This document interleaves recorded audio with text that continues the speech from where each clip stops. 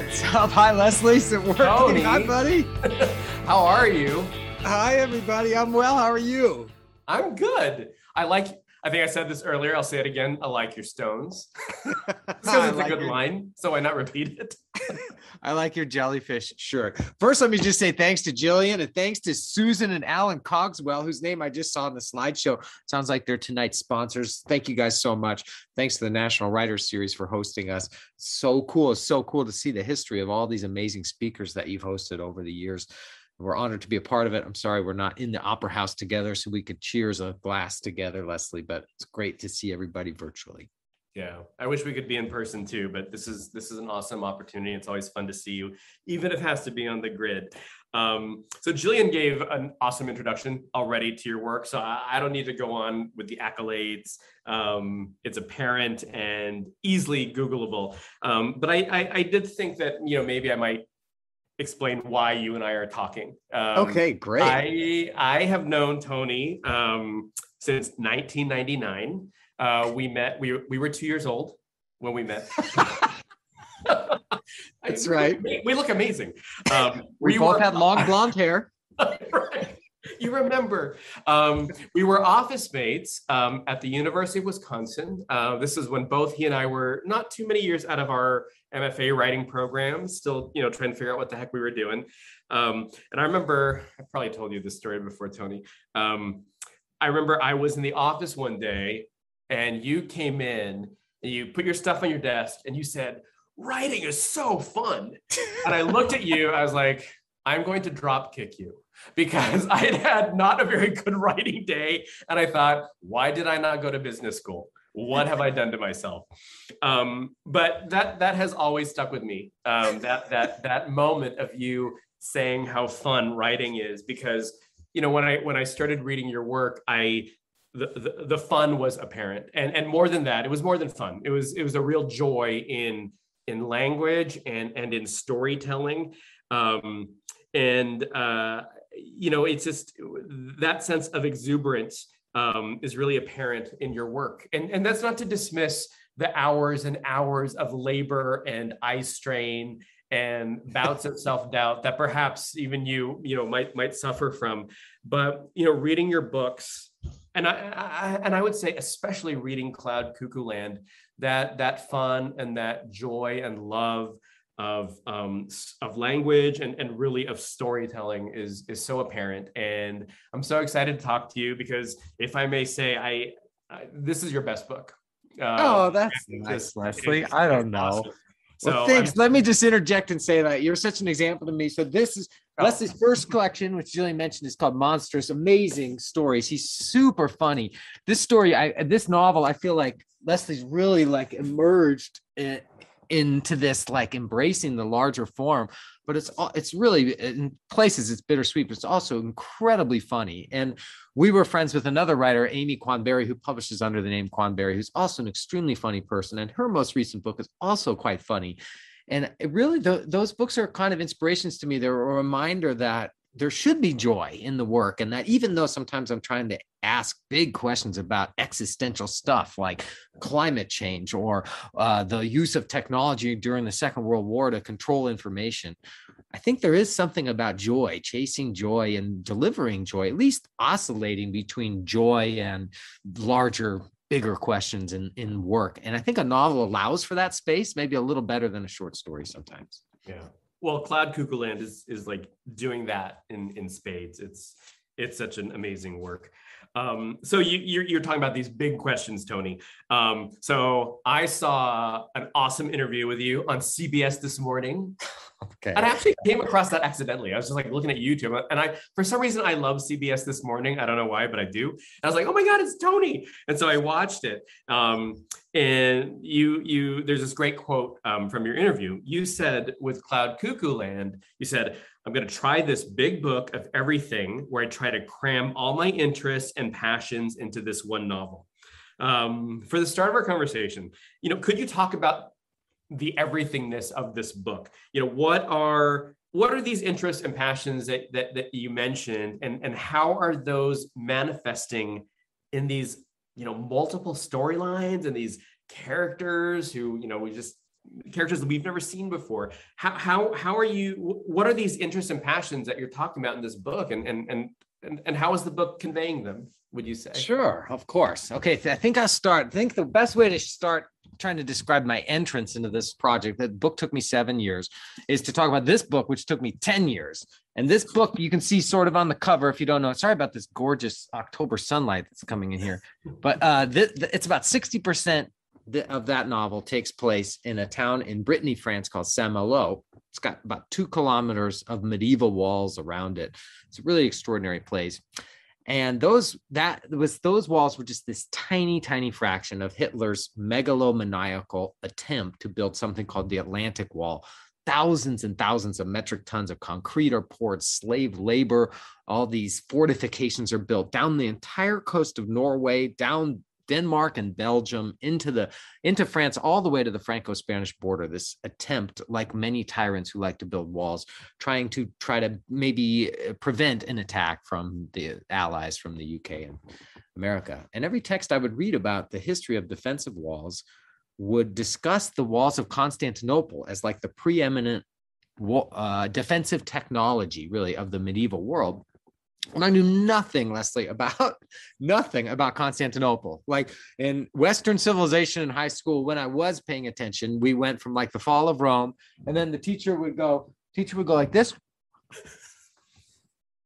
And then you're in the Renaissance, right? And there's like 1,100 years just go by. And you're like, well, I guess nothing must have happened, you know? And so I love to use, I'm always going to be ignorant about so many things. And I'm going to die ignorant about so many things. But I love to use my projects as a way to rectify a few of those infinite ignorances. And so in this case, I've got some show and tell for everybody. So while I'm finishing all the light, I printed out this 15th century image of the walls of Constantinople. Let me see if I can get them up there. Yep. This is, off the same printer I had in graduate school. And this, it's just a crappy dot matrix. Not some glamorous thing, but I taped it up on the wall beside my desk just as a reminder maybe of a next project, because I'm like, here's something. These walls stood for 1,000 years. They were triple walls. There's this massive inner wall and outer wall and this moat 60 feet across that they could flood at will, apparently, although some historians debate whether or not they flooded it. And they stand until 1453, when this fascinating confluence of technologies comes into Europe. Gunpowder is taking hold. That's come in from the East. And then the printing press is being invented, although some people maybe think that also was copied from some kind of movable bamboo type in China. And so just like in All the Light, I was obsessed with this new technology of radio. What does radio, how does it change the way humans communicate and control information?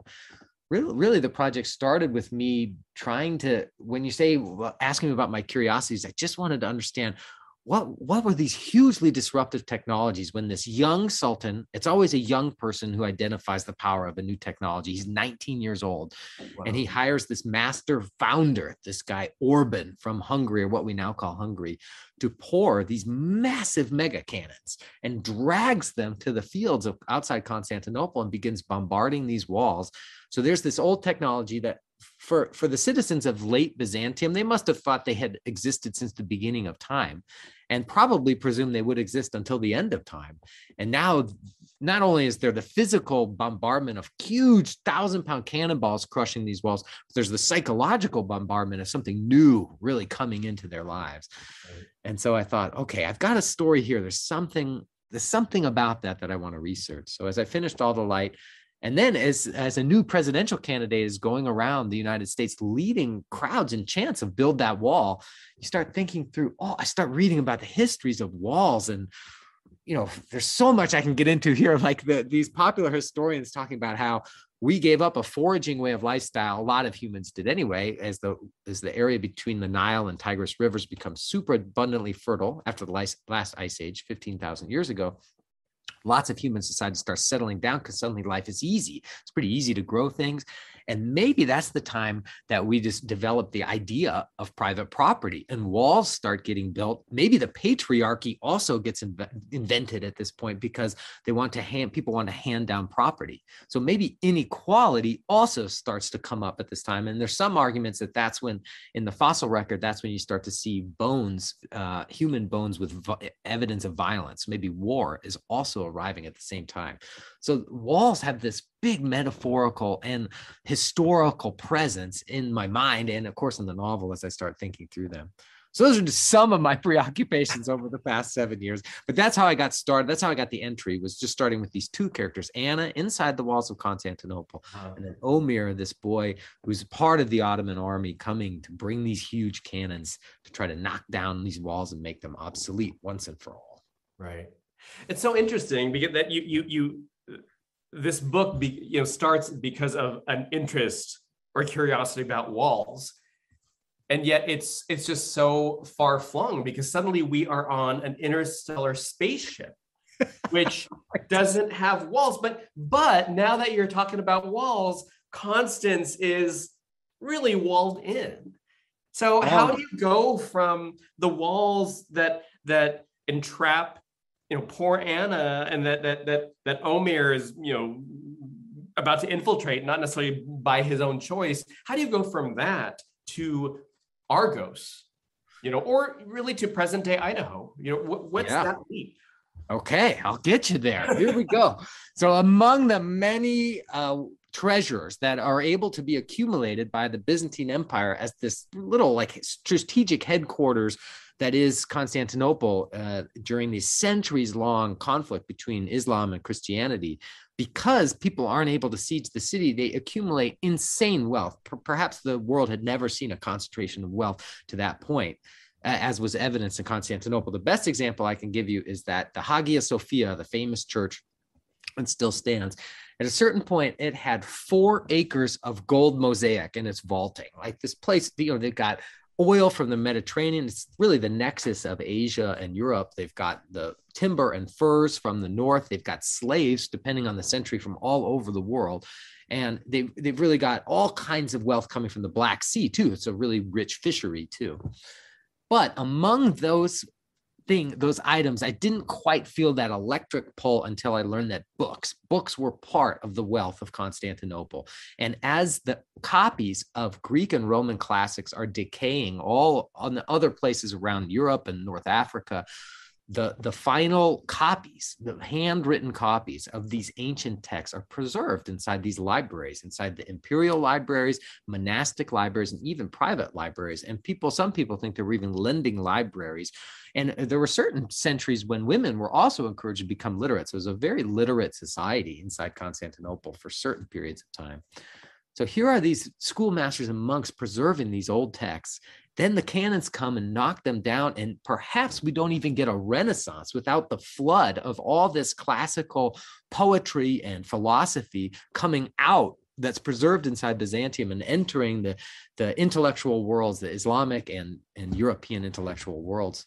So I start to think, okay, that's it. I've got something. 75% of the Greek classics that we have today, I think we have like 65,000 texts, something like that. 50,000 of them were only reaching the present day because of the copies inside Constantinople. So I decided to have Anna become a reader and become passionate about reading stories that help her kind of escape the walls, in a sense. And so I decided that she's going to find the very last, I don't think this is a spoiler too much, Leslie, she's going to find the very last copy of a very old book and decide to save it. Just a humble little silly story. Yeah. But pretty early on in the project, I realized the best way to dramatize the effect, the butterfly effect, really, of a single act of stewardship is to show it echo down through the centuries. The ridiculous metaphor I have that I know you're going to laugh at is the Plinko board in The Price is Right. When the chip bounces down, because I felt like you are my favorite writer of all time. That was what she does. She sends it bouncing down through the pegs of history, and it lands in the laps of characters. So I saw it other times when there was a confluence of technologies that disrupted existing power structures, just like the radio and all the light in the 1930s is really changing the way politicians and controlling misinformation. Really, it's controlling the minds of millions of Germans, and early and then especially in the late 30s. Same thing with this confluence of technology, the printing press and the cannons, gunpowder.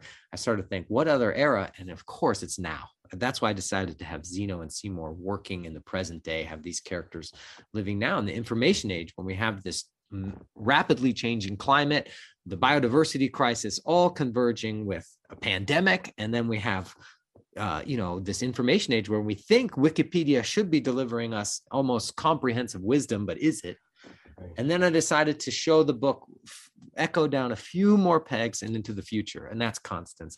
That's why I decided to take that leap and invent Constance, which was a really terrifying leap. I'm sure you can relate. You're like, now I'm going to set part of this in the future. But I felt like the intersection of the promises of artificial intelligence and the dangers of it, and then climate chaos is what we're really thinking of it now as. Those two things intersecting in the future are going to present another big challenge to humans at that time. So I thought, this is what I'll do. I'll show the book ricochet through past, present, and future. Yeah. Oh my God, I love the Plinko principle. And it totally works. I'm going to have to steal that at some point. You talked about, you just used the word convergence. And that's one of the things that I'm just kind of in awe by, with this book. In that CBS interview, you said writing this book was like spinning the plates on 5 different poles, and keeping the reader, not only keeping the reader oriented, but really, because orientation is one thing, it's also a matter of keeping them invested. How did you not only juggle these multiple storylines, multiple timelines? I mean, one, how did you do that? What is the labor like? I mean, is it maps? Is it diagrams? But also, as a tag-on question, how do you keep the reader caring about these stories? Because I have to say, I cared about this book so early on. Oh, thanks, Leslie. 20 pages in, I was like, I care about this. Oh, how do you do that? Oh, well, you're so good at that. That's kind of like 2 separate parts of my brain that you're asking. Like the one is the schematic part where you're plotting those convergent points. And I'm happy to talk about that.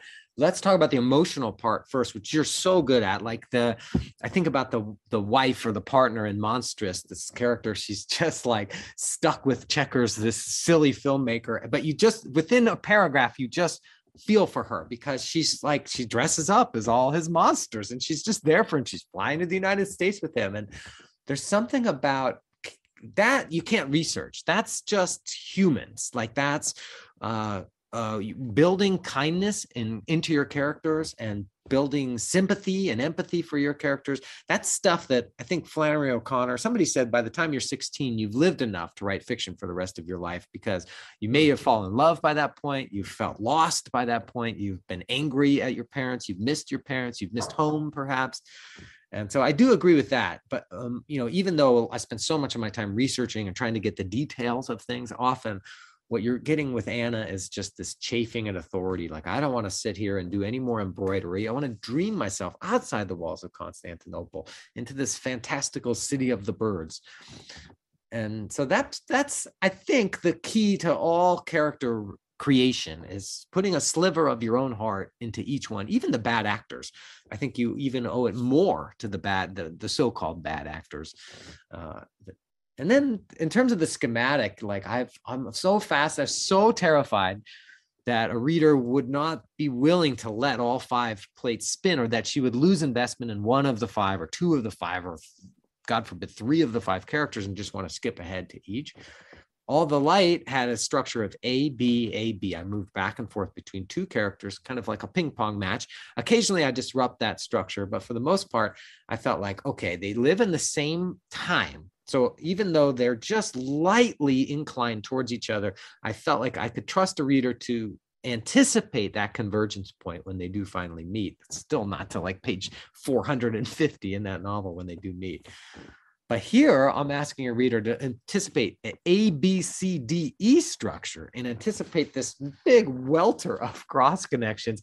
And they don't live in the same time periods. So you have to be asking yourself how. And it's a big gesture of trust to a reader to keep turning pages. I need to earn their trust because I'm saying like, hang on, I hope you'll start to feel some resonances building as you turn pages between these characters. So I have some examples here that I can show you of like early early iterations. Like here's one. This is called a Penrose Pentagon with the 5 characters, and this was a way I thought of the text in the center, this little story called Cuckoo Land, which we can talk about, and the intertwining of these 5. And could I keep this train moving between the 5? And then another metaphor that I started to really get into is the metaphor of the rhizome, which is a root stock. It's it's like this root stock that is all interlinked underground. Think of irises, or probably a flower most people know. And then they send up stems. But underneath, there's so many different subterranean connections. So I started to think, that's I think what I can do. And then I think in that CBS interview, I showed the interviewer Lee this map that I was drawing. So I was drawing all kinds of maps to give you a sense, of like, just to give you a sense of how I'm thinking about the plot, and how I've got 5 characters over in this hand, and then they move through time. This is the center axis is of the story, that story inside the story, and then trying to visualize how they intersect all the way through. I won't leave it up too long because there's a few spoilers in there. Were you working on that map as you went along, or you did that map at the start? No, I wish. That would be so lovely, but no, you don't know. As you know, you don't know when you're starting, like where this thing's going to go. So I'm drawing rudimentary maps, and maybe, it's when you're doing the dishes or walking the dogs, you start thinking like, okay, what is this thing and where is it going? How do I think of it in my head? Often I'd see concentric circles in terms of walls, like the Constance is inside this vault on this ship. And then there's these kids trapped in a library. We haven't talked about them yet, but they're kind of under siege. And then the walls of Constantinople ringing around Anna. So these circles inside circles. So maybe a couple of years in, I start thinking about drawing that rhizomatic structure. Yeah. But it wasn't until, late that I start being able to piece the whole thing together. As folks might know, excuse me, I write in little chapterettes. Sometimes they're only 2 pages long or a page and a half. Sometimes I'll also lay them out on the carpet and try to see how try to represent visually almost how they're intersecting that way. I almost wanted a reader to be able to read all 5 stories all at once, which would of course be impossible. So, we're stuck in this very sequential kind of delivery method that is a book, and trying to figure out how I could shatter each of these stories and keep them all spinning all at once. It was a big puzzle.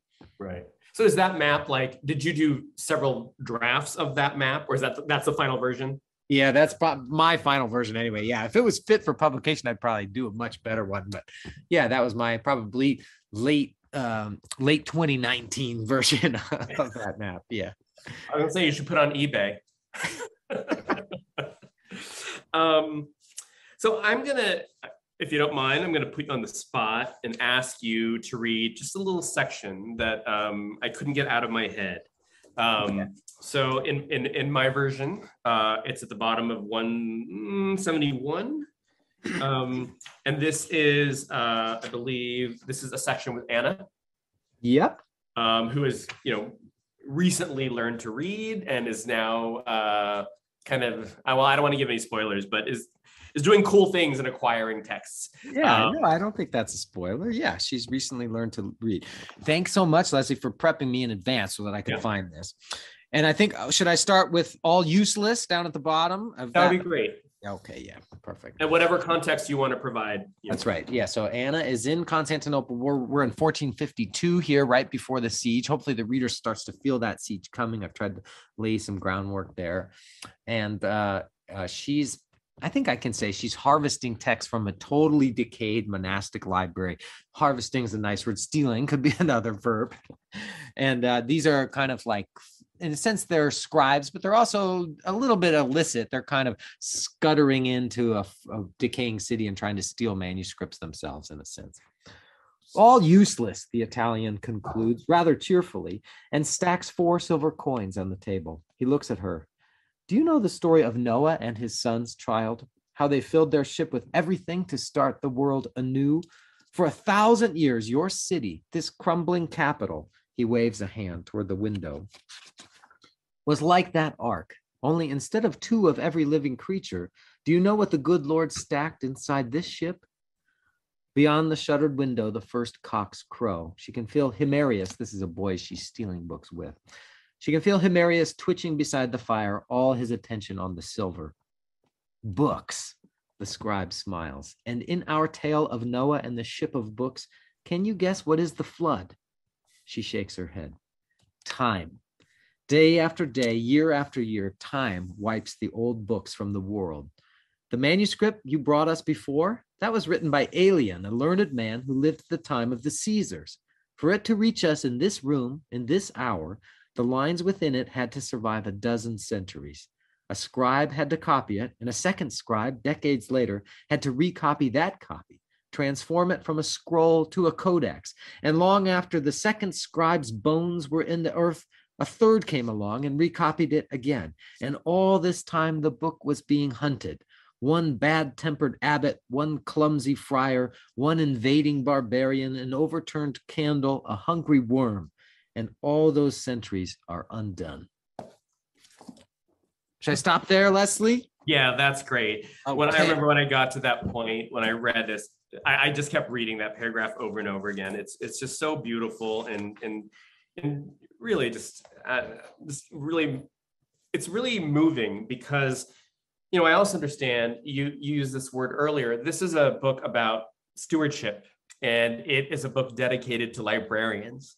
And so much of this book is about the immortality of text, but also the ways generations will take responsibility for this immortality.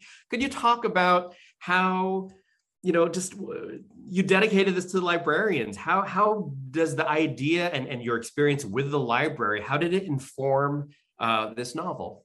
Yeah, such a nice question. Really well said.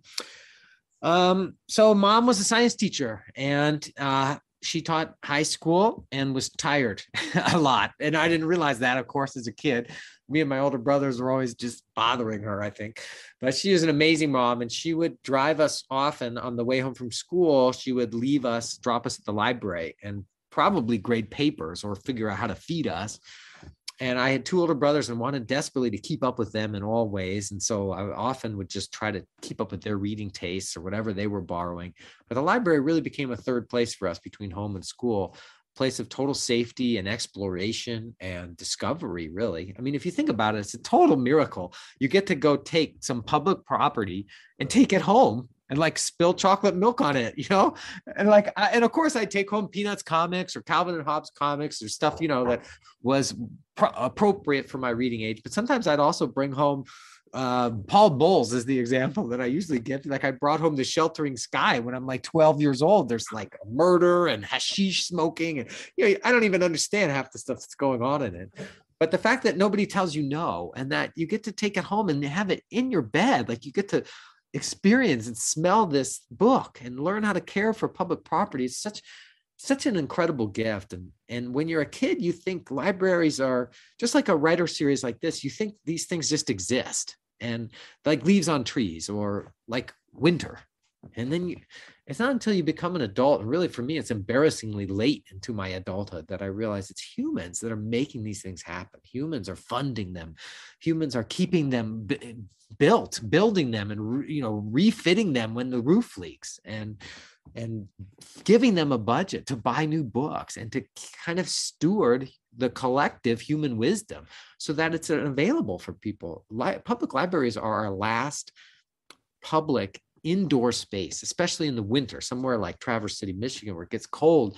Like there's not a lot of places a person can go and stay warm and use the bathroom and use the internet if we don't have public libraries. So there's such vital nexuses in our communities. And I just wanted to ask questions all through the novel about destruction and erasure on one side and preservation and conservation on the other, and whether that means the preservation of our shared planet and the other species with which we share this planet, or human culture and human stories. And you realize that the only, like that 75% statistic I gave you earlier, the only reason those stories survived, the only reason maybe we have certain texts by Plato or certain plays by Euripides is because one schoolmaster one day decided not to scrape it, but to preserve it, to decide to recopy it. So I wanted to dramatize that. The one little action, you never know what one little action like Anna takes, and then later Zeno and Seymour take, how those actions will reverberate down through time. Yeah, that's beautiful, and the whole book, I mean, page by page, is a tribute to libraries and librarians. Speaking of libraries, there was a question, and perhaps you've addressed this somewhat, but I think this is more specified toward your own work. The Traverse Area District Library asked, in thinking about where you started and who you are now as a writer, how did libraries contribute to the process? So you've been talking about the idea of stewardship and what libraries do for humanity. What about what libraries did for, Tony Doerr, writer? Yeah. Writer in training. Oh my gosh. So, I grew up in a place maybe not that unlike Traverse City where, I grew up in rural Ohio. My dad worked in Cleveland, so I say Cleveland a lot, but we were 45, 50 minutes away. And Dad ran a little printing company that made stickers, and my mom was a teacher, so we didn't have tons of money. And the house wasn't necessarily full of books, but it was full of library books. His dad would get like the Spencer for Hires or like these spy thrillers out. And Mom was always had so many books to help her teach. She was like reading Rachel Carson and Aldo Leopold and Edward Abbey, all these environmental writers she loved so much, and Annie Dillard. So our home was always just full of curiosity, I think. And that was only due really to the library. And then it's not like, maybe I think you can probably relate, Leslie. It's not like we had writers over for dinner, or like I was being taken to the writers, the National Writers Series. Like I thought writers lived in Paris or were dead, basically. So I think the fact that you could go study the work of masters for free was so compelling to me, even though I was way too shy to ever tell anybody. It would have seemed too pretentious and scary to me to say, I would like to be a writer. I was imitating work really early. I was, borrowing my mother's typewriter and writing stories about my toys. And I think that's all kind of due to my exposure to stories at the library. And then as I get older, I remember this is just occurring to me now with that question, is when I finally got into graduate school. The only graduate school I got into with any kind of funding was Bowling Green State University in Ohio. And I rented an apartment, I think it was for $400 a month above a garage. It was about a mile from campus, but it was really close to the public library in Bowling Green. And I didn't know anything about the professors there. So I walked over to the public library and got Wendell Mayo's book out of the public library, who was going to be teaching my class in a week. I was like unpacking my pillow. I think I made $12,000 that year or whatever. You have no money, barely enough money to eat. So the library just helped me understand like who were my teachers going to be.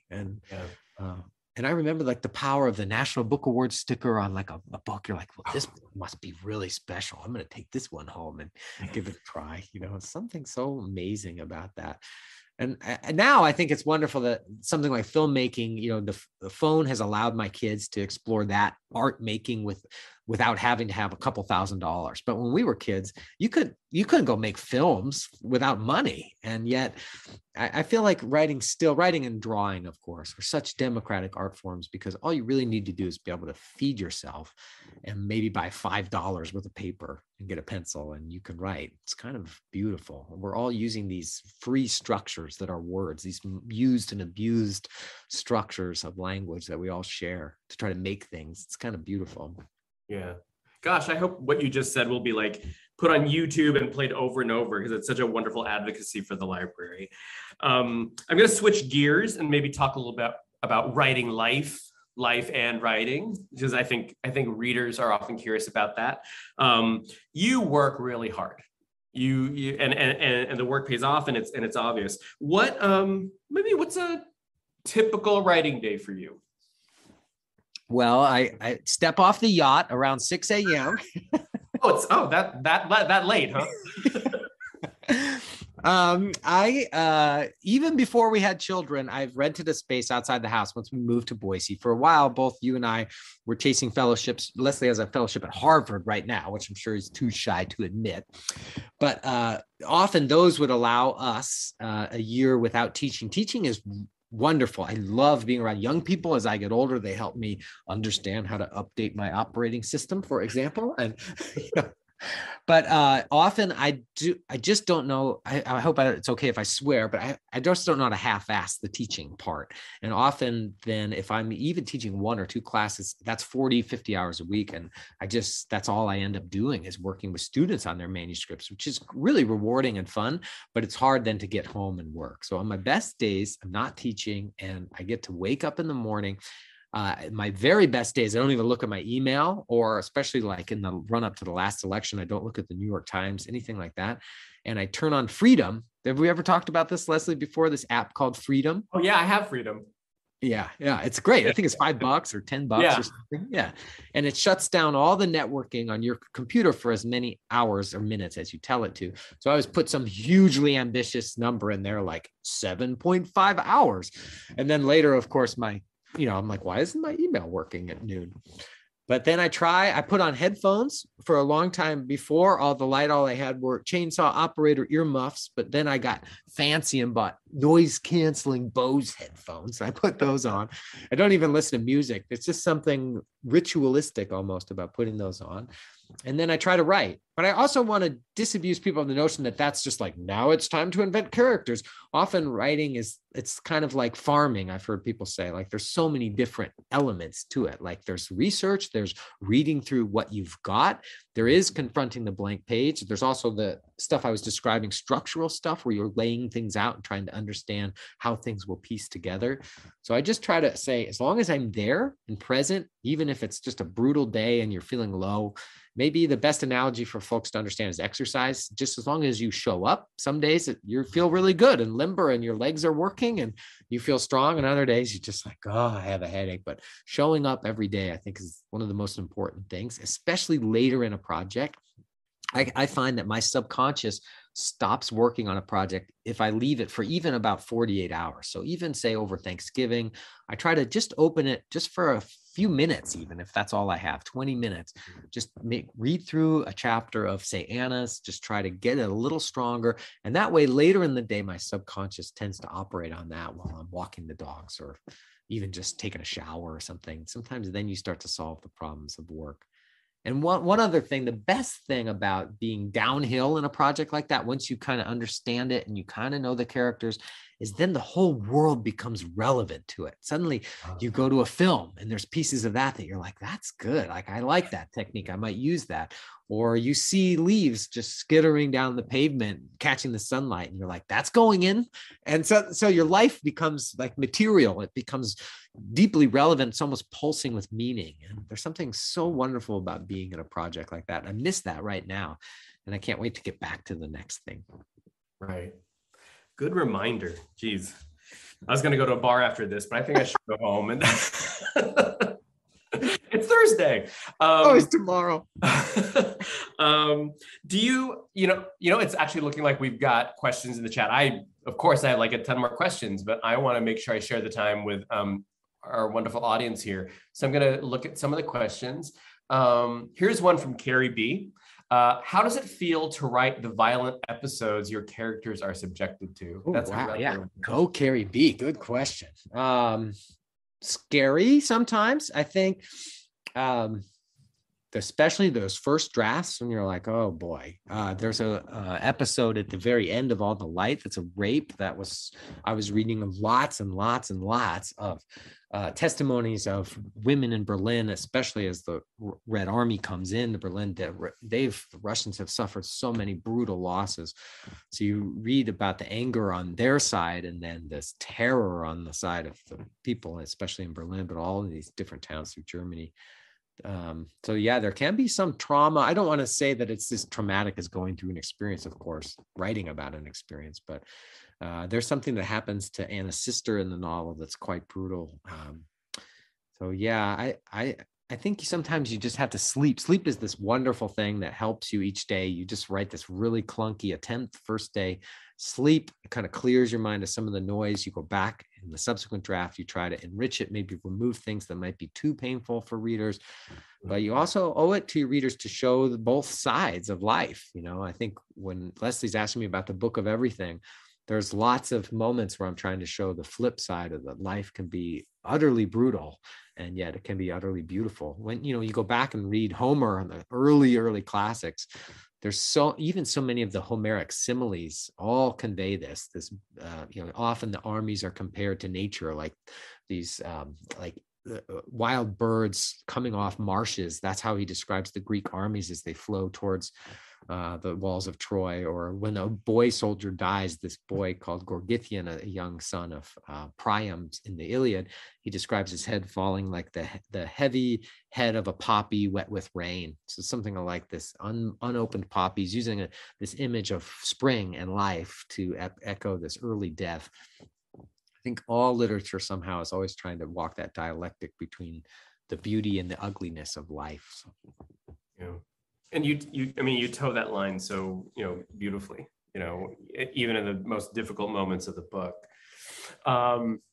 Here's a really cool question from Karen Anderson. You mentioned that you were able to read that you were able to read any book at your local library when you were growing up. Were you ever told that you were not ready to read a specific book? Yeah, great question. Certainly not by my mom. I think mom was just trusted that if I didn't understand it, then that meant, I wasn't ready for it. I remember my brothers with some of the Stephen King stuff, they just talked about it like so excitedly, because it was transgressive almost how dark some of that stuff was. I remember my brothers being like, you're not ready for that, but that just would make me want to read it even more. But I do not have a memory of a librarian saying like, because those were the days they stamped your book. Right. I do not have a memory of somebody saying like, no. I think they probably knew that I was a kind of a different weirdo kid who was just taking out tons of stuff. But no, I don't have that memory. And I don't necessarily know if that's a good thing or a bad thing. I'm not educated enough to say like we should stop kids from reading things. But I would say certainly with my own sons, I thought if they want to try something, grab it off the shelf and go for it. I think that's okay. Awesome. Well, speaking of your sons, here's a question from Catherine D. DeGood, I think. As a parent, how have you fostered reading and writing in your kids in their teenage years versus the ease of sitting down and reading picture books with the little ones?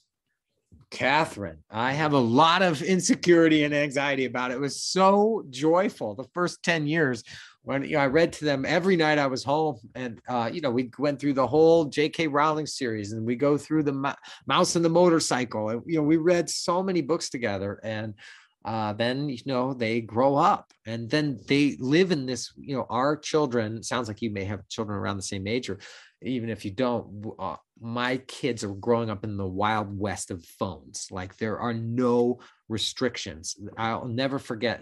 They were, according to them, the last kids in 7th grade not to have phones. And even their schools were reinforcing it, that when they did class elections for vice president or something of the 7th grade, they said, okay, kids, get out your phones and vote. And my kids were the only kids without phones. So they were like in tears because they were like, so finally we get them phones. And then they're begging for Instagram. And all I can hear is like, what Instagram does to people's attention spans and does to young girls' self-esteem. But I'm like, okay, I guess we need to let them have Instagram.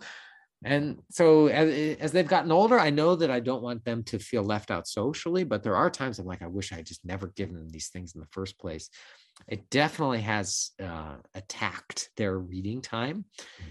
There are, however, real benefits to living in Idaho and maybe in Michigan too, in that I can get the kids to places where their phones don't work. So often we try to, in the year, build in time in places, whether backpacking or camping or just go rent a VRBO somewhere. And then suddenly they become fascinating, interesting people again that want to play board games and read books before bedtime. But we live in this home full of printed materials, and often they're just scrolling through their phones, and I'm like, Well, I'm not a parent, but it sounds like you're doing your best and recognizing that, you kind of got to belong to the world too. So sometimes those screens are necessary, but I'm glad. Do you feel that, Leslie, sometimes on your own phone though? Do you feel like, I should be reading tonight and I'm scrolling? Oh my God, all the time. It's terrible. It's terrible, but these times. Here's a question, this is a kind of a big, important question. This is from Bonnie Spanier. The most recent effort to destroy public libraries was the Republican Party's agenda codified by Newt Gingrich. He wanted to close them down. Would you comment on how that one stance relates to your book? Not informed well enough on Newt's campaign to close libraries, but I do think often, like, could you imagine passing a program to propose public buildings that have books in them that are free for people to take out? Could you imagine getting that passed through Congress right now?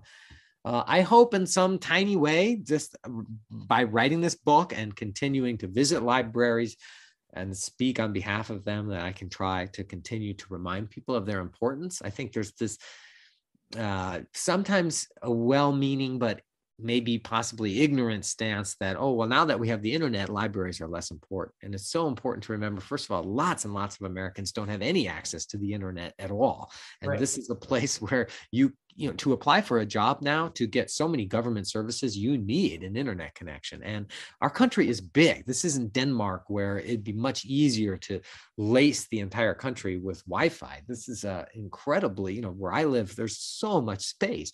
And so libraries are lifelines in rural communities for people, and of course in urban communities too. So I'm not sure if I can comment on Newt and his crazy theories, but as long as I can keep trying. We tried to build a new branch library here in Boise, and it was quite an education of some of the political infighting about that stuff. I just thought, everybody loves libraries. Like, of course we're going to be able to raise money for this.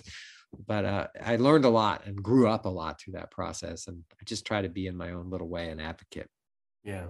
Thank you for saying that. I just think, you know, we think it's a given that everybody has access to the internet, that everybody has a smartphone, and it is completely untrue.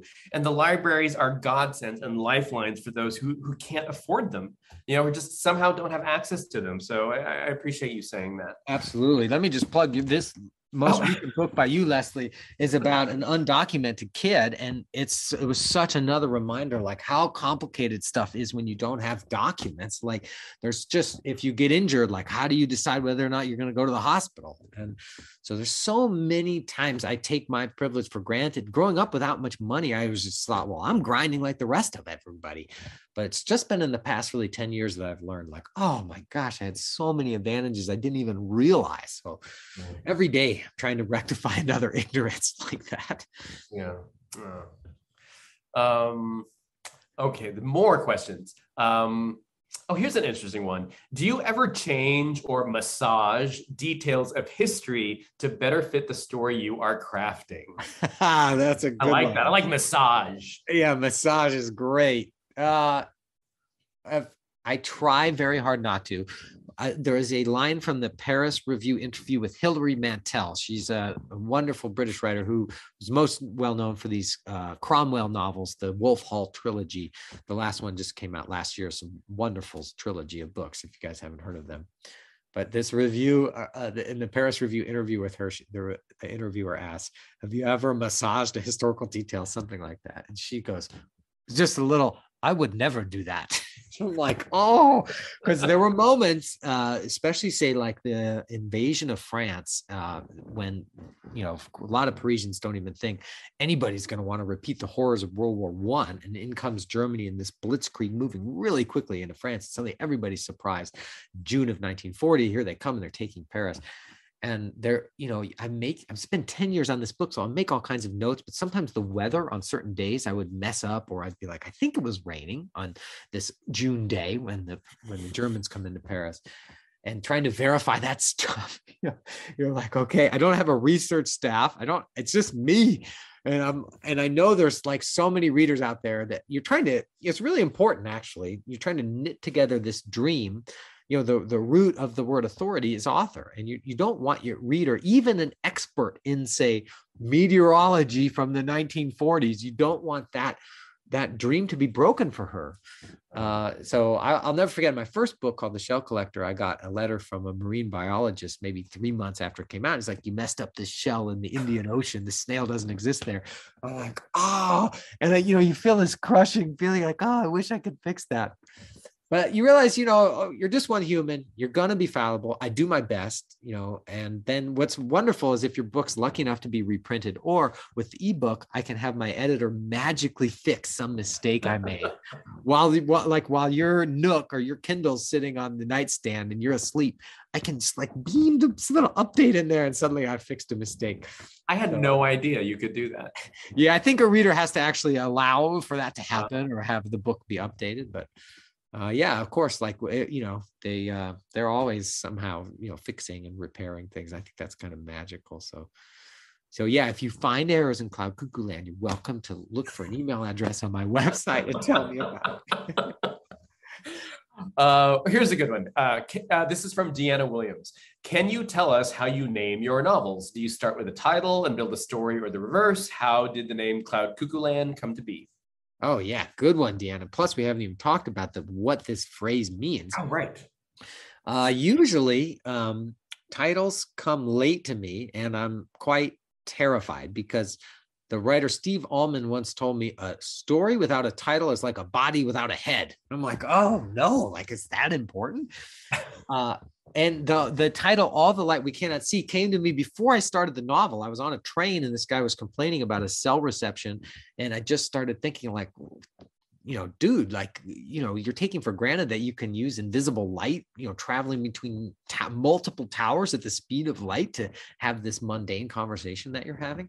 So I thought I wanted to tell a story about all this, electromagnetic communication, all this light we can't see, this vast spectrum of light that humans aren't able to detect. In the case of Cloud Cuckoo Land, I was a couple of years in. So Cloud Cuckoo Land, for those folks who've never heard it before, is from this play called The Birds by Aristophanes, 2,400 years old. He was a comic playwright in Athens, and apparently he wrote over 100 comedies. We have 7 left. The Birds is about kind of the original buddy comedy. Will Ferrell would probably be in the movie if it was being made today. These 2 doofuses decide to leave Athens, mostly because there's too many lawyers, and they decide to found a better city. And they decide to have it in the sky, halfway between the realm of humans on the earth and the gods in the heavens. And the birds help them build this place, and it's called Cloud Cuckoo Land. And like most utopian stories, of course, it doesn't turn out as great as they thought. One becomes a tyrant. They start eating the birds that helped them build the city. And it may be the first Western utopian story written down. And as I was watching my kids grow up and take in so much dystopian narrative, it seemed like every time I go downstairs, there's another planet or city exploding on the TV, like superheroes whizzing all over the place above the flames. I just started thinking, what would it be like to explore utopian questions? So I was probably 2 years in when I decided I was going to have this invented text titled Cloud Cuckoo Land about a silly shepherd who sees Aristophanes' play, decides Cloud Cuckoo Land is a real place and tries to get there.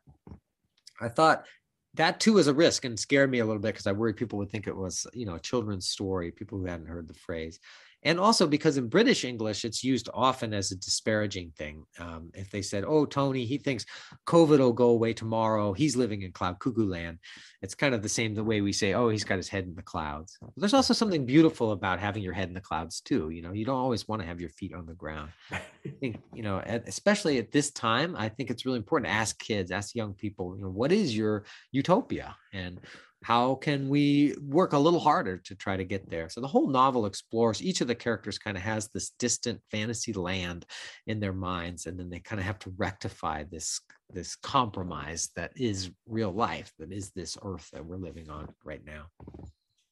Well, I'm hoping we can get Cloud Cuckoo Land, back into the vernacular here. I love that phrase. It's also, fun fact, I don't know if you remember the Lightning Seeds, Tony. Do you remember that band, the Lightning Seeds? They had an album called Cloud Cuckoo Land. I learned this only since finishing the novel. I knew that it was in the Lego movie, though. Did you know that, Leslie? I didn't see the Lego movie. The Lego movie, I think 2014. Maybe I might have that date wrong, but yeah, these characters there must be some fan of the classics working at Lego because these characters visit Cloud Cuckoo Land. It's quite a funny little episode you can find on YouTube. It's like 3 minutes of the Lego movie. They're in Cloud Cuckoo Land.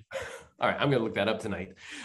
Here's a question from Jess Liederman. Do you like to get feedback from a circle of people as you're writing from the beginning, or do you wait until you're further along the process? Great question, Jess. And Leslie and I are old friends who shared work for a long time with each other. And I do think building a circle of friends, friends or colleagues or relatives, whoever can be honest with you, is so important, because ultimately writing is an optimistic thing. You're assuming that you can communicate with a stranger. And so you need to start showing it to people to understand really what it is, to defamiliarize it from yourself. You're so up to your neck in your work sometimes that showing it to other people is so important. That said, as I've grown as a writer, I usually wait until I know there are still things wrong with it, but I can't see them anymore. I can't quite articulate what they are. And that's when I'll first show it to my wife, Shauna, and she'll read it. And of course, I'm a total nervous wreck while she's reading through it. But it's not at the beginning. It's often pretty late in the process. I'm maybe 80% of the way there. And then you just, as I'm sure many people who have shared whatever, quilting or music, whatever you're interested in making, have shared with other people, it's a fraught time. And you just have to be mature, and you have to sleep on the critique and know that ultimately sleep will help you understand where they're right. And often people aren't trained the way Leslie and I, when we get our MFA, you get some language to help articulate why something might not be working, but almost all humans have been taking a narrative for so long that we can sense when something isn't working, when there's slack, when something needs to be developed more. And so even if your friends or family aren't able to quite articulate why something isn't working, you should listen to their feedback if you can. Great. Here's a question. You might have talked about this a little bit earlier, but maybe you can give an example. Can you tell a story or two about how you research your books? What are your main methods? So this is so deeply researched, exclamation point. That's from Heather Shoemaker. Thanks, Heather. Yeah, of course. I'd love to hear Leslie talk about this too. I think of it as kind of like a 3-part thing. It's part travel, or at least like personal experience. Often I'm not writing about places that are immediately familiar to me. So the best case scenario is I've been there before I ever decided to set something there. And then I keep a daily journal. So I'll have some notebook, something like that. I wrote for a long time for Condé Nast Traveler too. So I get sent to places. So at least I may have some details I can start to use. And then the best case scenario is I'm pretty late in the project, maybe 70% of the way through, pre-pandemic, obviously. And I get to go there and then get more stuff, get details, get the birds, get the light, talk to people, try to understand what's happening there, whether it's set in the present or not, try to understand that place. That's certainly, I went and took 3 different trips to Saint-Malo in France for the novel, All the Light We Cannot See. The second prong is reading. I think reading all kinds of stuff. It doesn't have to be secondary sources for historical work, although that's helpful to get a big global picture, but often oral histories that have been written down, art diaries were really important to me, and All the Light. And in this novel, chroniclers, there's these chroniclers often with a really strong political agenda of aggrandizing some actor in, say, the siege of 1453. But you can still get a lot of interesting stuff, like what were people wearing on their heads, or what did they eat? Diet is so hard sometimes. Like in the Ottoman army, the 15th century, I'm like, I have no idea. So sometimes I'd even reach into a century later sometimes to try to figure out what Omir might be eating as he and his oxen are bringing these giant cannons. And then the third is imagination. I think often imagination allows you to fill in detail that feels persuasive, because sometimes the real world is so full of detail that you're not selective enough. Like you sit in Istanbul and there's so much happening that sometimes you need to come back home and use your imagination to fill in. You might need the light to do something different. You might need the clouds to suck light out of a moment in a scene, because that echoes something that's happening inside of a character. So sometimes the real world can be a little bit too much. So I like to try to keep at least a third of the pie imagination. Great. What do you think, Leslie? How much research is going on for you? Right now, one of the perks of being here at Radcliffe at Harvard is we get research assistants. And my research assistant, every week I send him the 10 to 12 of the most random questions ever. I needed to know how many Subway sandwiches there are in a 20-mile radius in this part of Montana. I needed to know how do you get a job on a luxury cruise liner that takes you to the Arctic? So it's all just these random questions that come to my head, and it makes it's work though to accumulate all this information. So to have someone do it for you is super, super fun. Yeah, well, that sounds great. I want that. It's a good perk. So I'm going to take another question from the chat, then I'm going to be selfish and ask you my final question. And I think that'll probably take us, pretty much to the end. Barbara Stark Neiman asks, you certainly don't have to any longer, but do you ever think of marketability when you're writing? Marketability of your work? Marketability. Thanks, Barbara. Boy, you try not to. There are moments, of course, in the dead of night when you're sweating through your sheets and you're like, capitalism has entered your brain. But capitalism is a dangerous thing to make art from, I think. So no, I mean, if I was thinking about that, I just had written a World War II novel, like to think now I'm going to write a novel called Cloud Cuckoo Land set in 3 time periods. Like nobody would have ever encouraged me in the marketing. You sell out. Right.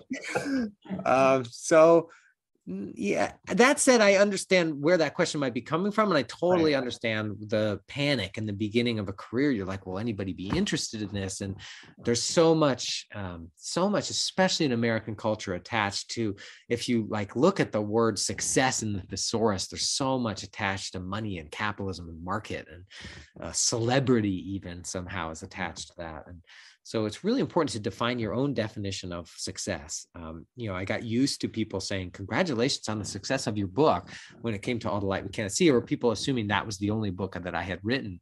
I'm like, well, I have these 4 other kids of mine too, but no, people only like this blonde, shiny one over here, And so often I just have to say, for me, success is finishing something that I can be proud of. And the success is the work, taking joy. Leslie's story at the beginning of the hour is so funny to me, because there are lots of days I don't feel joy in writing, but there is a real pleasure in finding something that totally engages you and entering that flow, entering that place where the whole world falls away and you're just totally preoccupied with solving these little problems that you've made for yourself in the language. And I feel so blessed to do that ultimately I think the success is in that. It's just in making the thing. So I think go build your castles in the air and don't worry if anybody wants to enter them. Just build them for the pleasure and the joy of building them. Make the music to make the music, not to hear the screams at the end of the song. So that's my advice anyway. Yeah. It seems a little maybe naive, but that's my advice. It's not naive, and it's totally true, because like Tony said, we've known each other a long time. And I was reading your work before it was getting published, and it was all about just creating these worlds. And you invent something out of nothing, and what you invent is fantastic. And you did it without any sense of guarantee. You did it for the pleasure of it, and for the love of the work. And everyone should also, Cloud Cuckoo Land is awesome. All Light We Cannot See is awesome. Don't forget those other kids. Shell Collector, Memory Wall. The books are so good. Okay, I'm going to be really selfish and take the last few minutes. I thought I would do. It doesn't have to be rapid fire, but in my mind, it's kind of rapid fire. So you can take some pause to think of the answers. I always love getting recommendations about non-writing things from writers. So I'm going to ask you to recommend some things just to keep people entertained or to keep people thinking about stuff, especially, we are still in the pandemic. So this could help pass the time for people. Okay, could you recommend a TV show? Yes. Our mutual friend, Amy Quamberry, about a month ago said, have you watched The Chair on Netflix? Do you know this series? I haven't seen it, but I've heard of it. Yeah. Okay. It's got Sandra Oh. And I'm like, no, I hadn't heard of it. That was first person. And so I think it was, maybe, I don't know, a week after that, Shauna, my wife's like, let's watch a show. I'm like, okay, let's try this one. And I think it was only 6 episodes, but it's funny, really funny. And she's an Asian American who becomes head of a very staid English department that's used to white dudes running the department. And she has to deal with, she's so good at playing a frazzled character, and she has to deal with so much stuff coming at her, from cancel culture to like an office leaking. And anyway, it's a good show. I recommend it. Okay, The Chair. Got it. Movie. Movie. Okay, I read this glowing review of this really strange movie called The Green Knight. Have you heard of that? No. Is it new? The Green Knight? Yeah, it was new this year, but now you can get it on streaming. And so my son, who's really interested in making film, I'm like, we're going to do this. We're going to watch The Green Knight. It's the actor from Slumdog Millionaire who plays the star. It's based on an old medieval story, Sir Gawain and the Green Knight. And it is so weird and so visually powerful. Owen kept looking at me, he's 17. He's like, what are we watching? But The Green Knight, I think it's possible that it could be like mentioned for some very strange film awards next winter. It's very good. The Green Knight. Weird. Fashion trend. Oh my gosh, Leslie, you're so much farther along than me. My fashion trend is just the same boring crap. Here's my tip. It doesn't have to be a trend. It can be an article of clothing. What do you like? What's good? This is going to be sort of related. I just went on a 10-city tour for the first time. I left the state of Idaho and I did 10 cities, 11 days on this book, and went to independent bookstores where they have offsite venues. You have to show proof of vaccination. Often there'd be space between people, but it was really moving and humbling to be around people again. And I got packing cubes. They're like these. Have you heard about these things? Yes. They're amazing. And you can control all your clothes, because I wanted to carry on. I'm like, with all the COVID stuff, like I just want to get through the airports as fast as possible. So I use packing cubes to control my lousy, lame 47-year-old male fashion. But packing cubes are amazing. And then once you get one, just like a brick of dirty clothes, you never have to open it. And each time you get to the hotel, you can just lift your stuff out, grab your sport coat for the night, stuff all your stuff back in. I'm totally sold on packing cubes. Got it. I wrote down packing cubes. Okay. I'm just two more because I'm having too much fun asking you these questions. Food, just any food in general. Any food. Is there some food that you're just really fascinated about right now that you're just like, everyone should have this food? Yes. So Excel makes ramen with an egg in it. And I've always been in this novel, and I'm always too chicken to have the egg. Like I'm always like, oh, they put an egg in the ramen. But lately I'm into it. I'm into the raw egg getting dropped in the boiling water. Water. The power of literature. Lastly, because you've been so generous with your time and indulging all these questions. So thank you. But lastly, your books take us to so many places, and you're well traveled, and you travel for research. When we are all collectively in a better, safer world, where's a good place for us to go? Oh, there's a lot. Sardinia is so amazing. It's so beautiful and raw and wild. And you can bring this book by D.H. Lawrence called The Sea in Sardinia When You Go. But we went when we were in Rome. So it was a long time ago now, 17 years. But did you ever go when you were in Italy? No, we went to Sicily instead. That was our group trip, was Sicily. But I wanted to go to Sardinia. Sicily's really special too, but Sicily's a little crowded for me, and I get a little panicky and like so many people in these walled towns. Sardinia, the sea is just this bright, like Gatorade blue. And it's a really special place. You have to rent a car and kind of figure it out. But if anybody gets a chance to go to Italy and you're doing the more classic tour of like Tuscany or Umbria and Florence, maybe try out Sardinia if you want a little more wild adventure. Okay, good tip. All right, Tony, thank you for your time, and thank you for Cloud Cuckoo Land. I'm not just saying this because you're my friend and one of my favorite people on the planet, but Cloud Cuckoo Land, it's the kind of, I read this book and I was like, this is why I read. I mean, really, it's why I read. It's escapism at its best, but it's the kind that really returns you to where you are and maybe to where you belong, but with a different sense of understanding, or maybe a different set of questions for that place that you didn't possess before you started. So this is such a great book. Everyone should read it, and everyone should share it. Make sure your library has it, and thank your librarians for providing this book. Tony, thank you so much. Thank you so much, Leslie, for doing this, for all the incredibly kind words.